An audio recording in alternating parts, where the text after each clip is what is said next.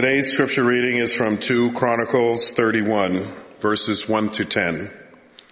Now when all this was finished, all Israel who were present went out to the cities of Judea and broke down the pillars, hewed down the sacred poles, and pulled down the high places and altars throughout all Judah and Benjamin and in Ephraim and Manasseh, until they had destroyed them all. Then all the people of Israel returned to their cities, all to their individual properties. Hezekiah appointed the divisions of the priests and of the Levites, division by division, everyone according to his service. The priests and the Levites for burnt offerings and offerings of well-being, to minister in the gates of the camp of the Lord, and to give thanks and praise. The contribution of the king from his own possessions was for the burnt offerings of morning and evening, and the burnt offerings for the Sabbaths, the new moons, and the appointed festivals, as it is written in the law of the Lord. He commanded the people who lived in Jerusalem to give the portion due to the priests and the Levites, so that they might devote themselves to the law of the Lord. As soon as the word spread, the people of Israel gave in abundance the first fruits of grain, wine, oil, honey, and of all the produce of the field. And they brought in abundantly the tithe of everything. The people of Israel and Judah who lived in the cities of Judah also brought in the tithe of cattle and sheep, and the tithe of the dedicated things that had been consecrated to the Lord their God, and laid them in heaps. In the 3rd month they began to pile up the heaps, and finished them in the 7th month. When Hezekiah and the officials came and saw the heaps, they blessed the Lord and his people Israel. Hezekiah questioned the priests and the Levites about the heaps. The chief priest, Azariah, who was of the house of Zadok, answered him, "Since they began to bring the contributions into the house of the Lord, we have had enough to eat and have plenty to spare. For the Lord has blessed his people so that we have this great supply left over." This is the word of God for the people of God. Thanks be to God. Thank you, Mark, for reading our scripture this morning, and thank you, Tina, for sharing on behalf of the Finance Committee today. It is a joy to be with you this morning. My name's Emily. I'm one of the pastors here at Ebenezer, and I can't wait to share with you about a trip that we took a few weeks ago to Sierra Leone. Would you pray with me? God of grace and God of mercy, God of peace and presence, we lift ourselves to you today. We lift our words to you today. We lift our hearts, our steps, all that we are to you today. And Lord, as we do, we also pray that you would use this message this morning and get me out of the way, that these would be your words to share with us today from your heart.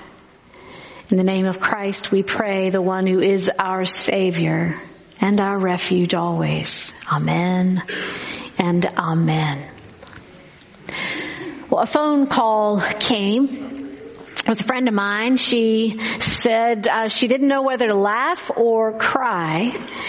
And she started to tell me the story. She said, well, that morning early, her husband was off and out to work, and that left her to get the 3 children up and dressed and fed and teeth clean and coats on and lunch bags full and out the door and on the school bus in time. Which, if you have never done that for 3 small children under the age of 10, is no small feat each and every day. She said then, as I was going down 95, I know I've got a big presentation this morning, so I looked down to make sure I had remembered to change out of my pajamas. And she said, then I noticed at that time that my shoes did not match. One was black and one was brown. She said, do you think anyone will notice? I said, well, let's choose to laugh instead of cry. And I bet your presentation will be so incredible they won't even look at your feet. I said, use lots of hand gestures. And that way you can draw their attention up instead of down. And then she said this, I want a human reset button. Is that great? I want a human reset button too. How often do any of us want a human reset button? Our priorities might need one. Sometimes our marriages need one. Our parenting may need one. Our grandparenting may need one. Our personal finances may need one. Our careers or study habits might need one. But our faith and the living out of it may need one too. God has ways of resetting us. Many of you know our church recently sent a team of 8 people to Sierra Leone to work with one of our long-standing mission partners called Helping Children Worldwide. I was blessed to get this skirt while I was there. And I want you to see some of the people that we met. It's a ministry in Sierra Leone that incorporates a hospital and a child reintegration center that supports orphans and vulnerable families. Their goal is to strengthen and empower children and families and thereby villages and communities together. We met incredible people who are making such an impact in the world. Doctors, nurses, volunteers, people who are social workers and case managers and pastors. And when I grow up, I want to be more like them. And I want you to meet the people who went with our team. It was a privilege to see those folks at work. Some of our team members are here today. Would you stand? Does anyone else? There were several at the early service today. And I know many of you have been in previous years. Would you stand as well? Some of our church members have been in previous trips. Only a couple here today. Would you thank them for being part of that?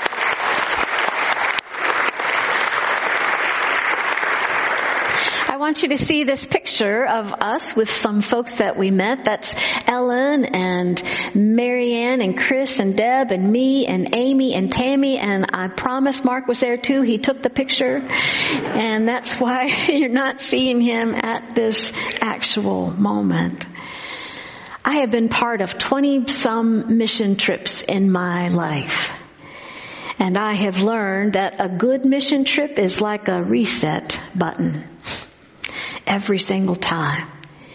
It makes me question my priorities. It makes me uncomfortable in ways I need to be made uncomfortable every single time. It raises holy questions in me that I cannot answer, and that is a good thing. Because priorities can get off track for a pastor as much as anyone else.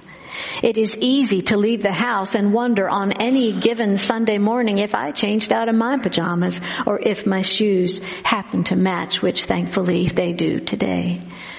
You've probably heard that old preacher's joke that being a pastor is like being the only dog who showed up at a Whistlers convention.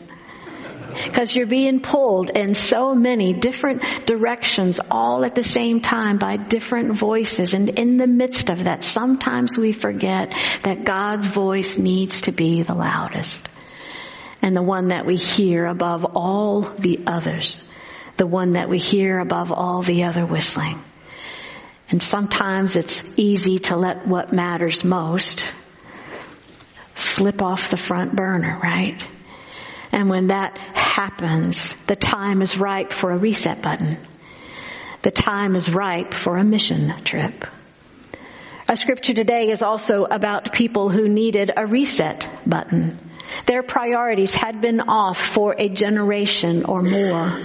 And our reading today comes from the book of 2 Chronicles, which is actually rarely read in worship. It's not in the lectionary, but it is a treasure trove of faith and spirituality, and I invite you to read more of it in the coming week. It dates to the late Persian period, say 550s to 330s BCE. Our passage today is about the impact of how God is using a person named Hezekiah.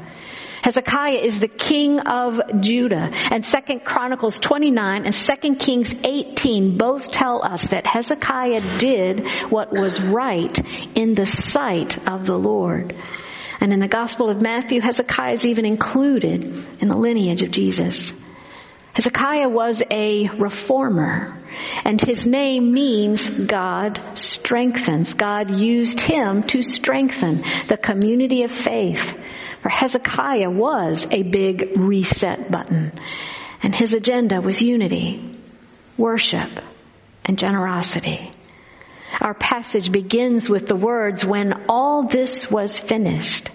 So we immediately ask, when all what was finished? Worship, actually, is the thing to which it refers. In the previous chapter, Hezekiah had united people from the south, from the north, and foreigners and outsiders to celebrate the Passover for the first time in years. He reinstated this foundational practice of worship that had fallen to the wayside as he brought people together in the temple to remember how God had brought them out of the land of Egypt, out of bondage, and into a new life. This went on for several days, and after several days of worship, people eventually went back home, but the impact continued to spread. In today's passage, Hezekiah continues what he had started, taking down altars to false gods and cultic practices. He then turns to the practice of giving and sets the example by giving first out of his own possessions. And word spreads, and people begin giving in abundance the first and best of their grain, wine, oil, honey, and a tithe, which is 10% of everything. Then people began to tithe to cattle and sheep. Verse 6 says the gifts came in heaps. The joy of giving was contagious. One gave, another gave. One family gave, another family wanted to give. The joy of giving is like that. It went on for 4 straight months. Maybe you've experienced the joy of giving like that. Maybe you've gotten a gift for Angel Tree. It was so much fun you came back and wanted to get another name, to get another gift for another child. And you had so much fun doing that, you told people, your coworkers, your neighbors, and then they wanted to find out how they could do it too. And then they started to get gifts for the Angel Tree. And before we know it, we've got gifts piled up to give to kids and seniors at Christmas. You've seen that happen, right? It happens here year after year after year. When Hezekiah and the officials came, they saw those heaps of all that people had given to God. And when Hezekiah asked the chief priest about it, he said that since people began to bring the contributions to the house of the Lord, they had enough and plenty to share, with a great supply left over. So much so that the temple was fully functioning again after it hadn't been for a long time. And worship and giving were building bridges, lifting people who had been divided to a shared unity. The gifts helped and strengthened the house of the Lord and the entire community. What if the same thing happened here?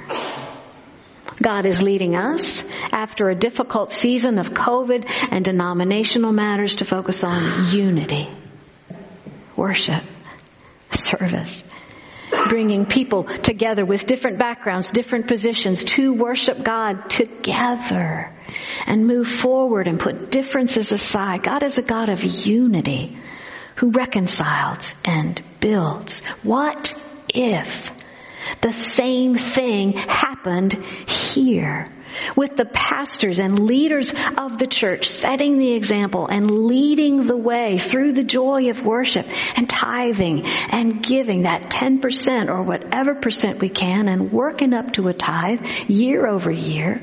And what if the joy of worship and giving gifts to God started to spread? And it turned into heaps piled up with enough and a plenty to share. I would love to see God lead that in us. because I've seen joy like that when people worship and give to God.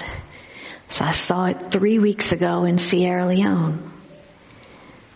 Did you know, at the church we attended 3 Sundays ago, they take up more than one offering during the worship service?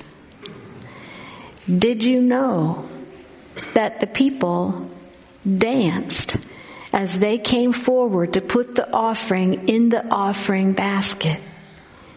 Did you know that it was the most joyful part of the service?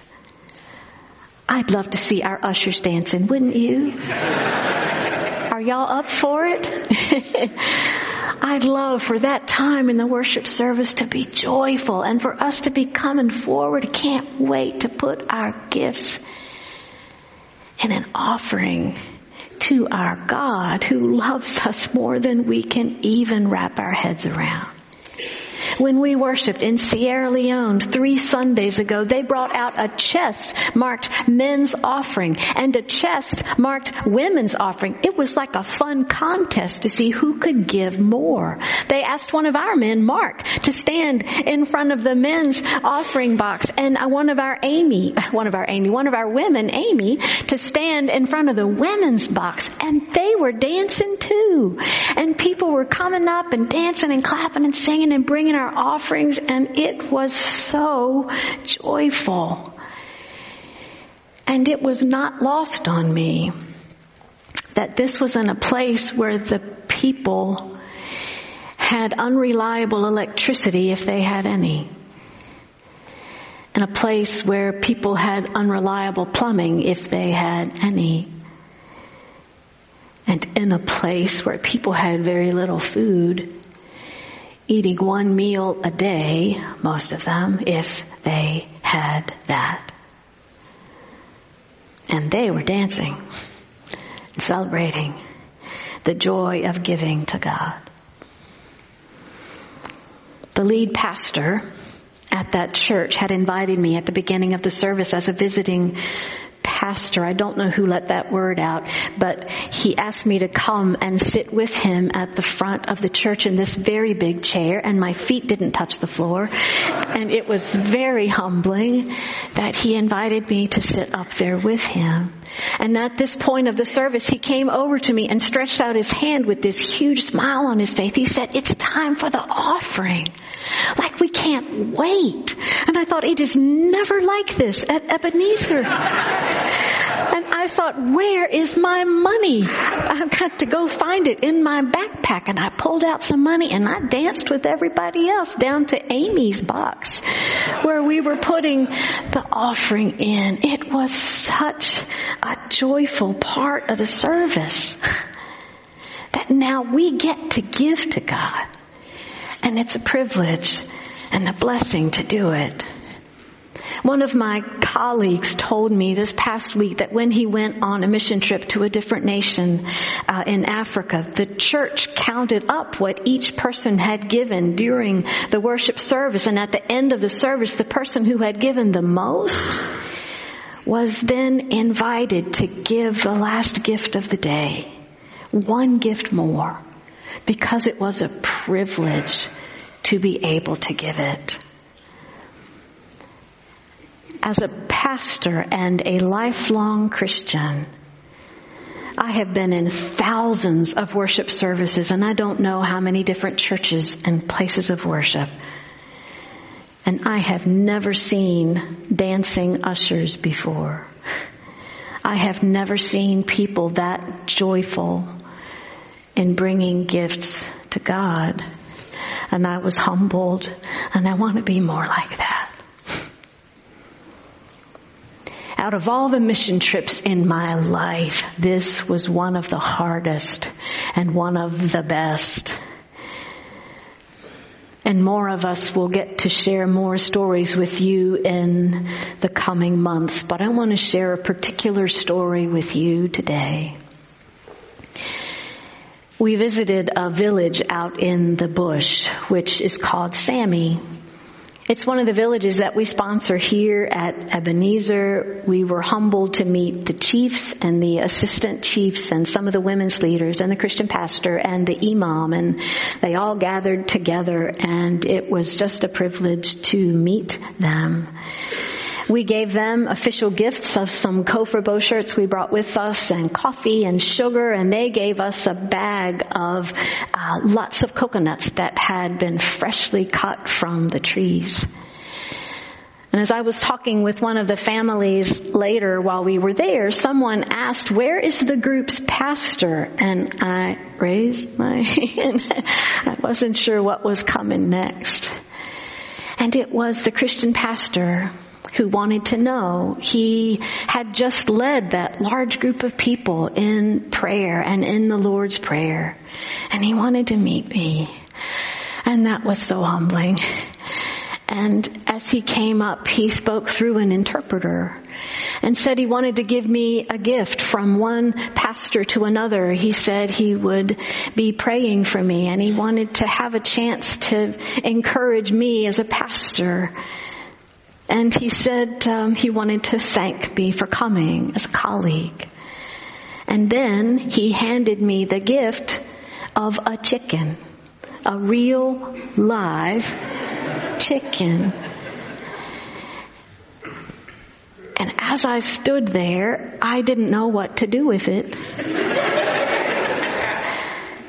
And I said, "Thank you," and it didn't seem like enough. And then I realized this is food, and this is a huge sacrifice, and he has 7 children, and he lives on almost nothing, and he has just given me this enormous gift. How do you say thank you appropriately for that? 2 of the men who were with us were kind enough to bring the chicken. I named her Sammy after the village, and they were kind enough to put Sammy on their motorbike and bring her back to the village, back to the center where we were staying. And we took care of her back behind the center while I was there. We took care of Sammy, and I visited her several times throughout the day whenever I could go back and see her. I asked those men who were with us, what would be an appropriate way for me to say thank you?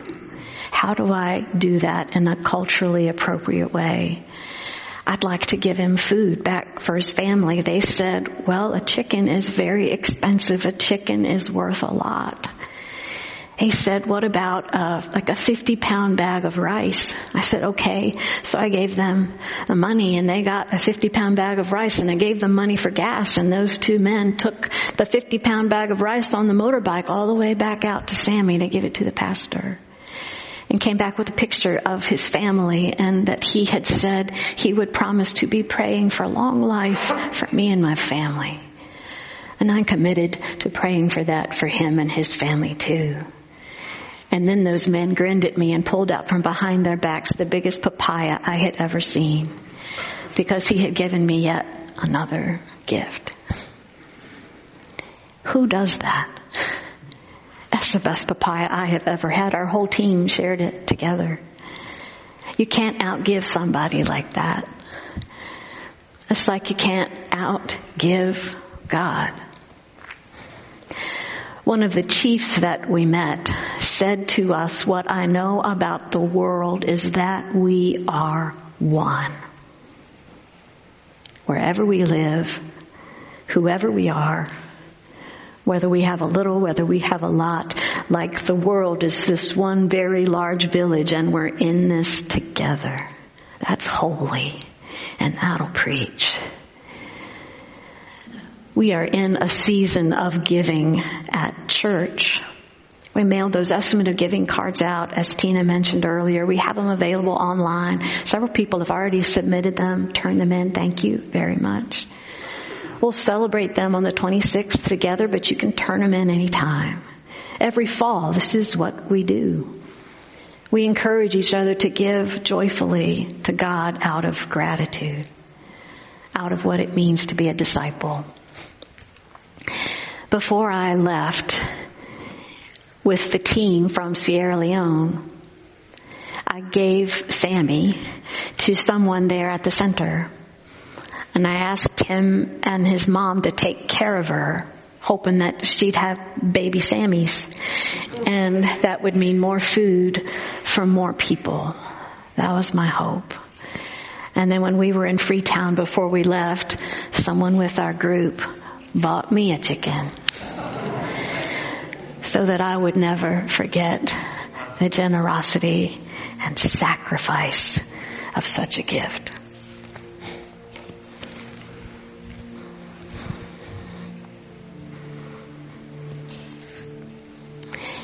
My husband and I will be filling out one of those cards soon too. I made a commitment a long time ago to work toward tithing, and it took me a while, but I got there, and I've been doing that ever since, and I'm grateful to continue that today. One of the pastors and counselors we met in Sierra Leone told us, if you have a lot of stuff or money, it doesn't necessarily mean you are blessed by God. And if you don't have a lot of stuff or money, it doesn't necessarily mean you're not blessed by God. Blessings come in different ways and different sizes, and sometimes blessings look like a chicken. I hope I never forget a chicken named Sammy. I want to keep Sammy in my head and in my heart. I don't want all that made me uncomfortable to stop making me uncomfortable, because I think that's holy. And holy discomfort is like a reset button too. I don't yet fully know what God is changing in me because of that trip, or in our team, or in our church. But I will be a more generous person. And I will hold my possessions more loosely.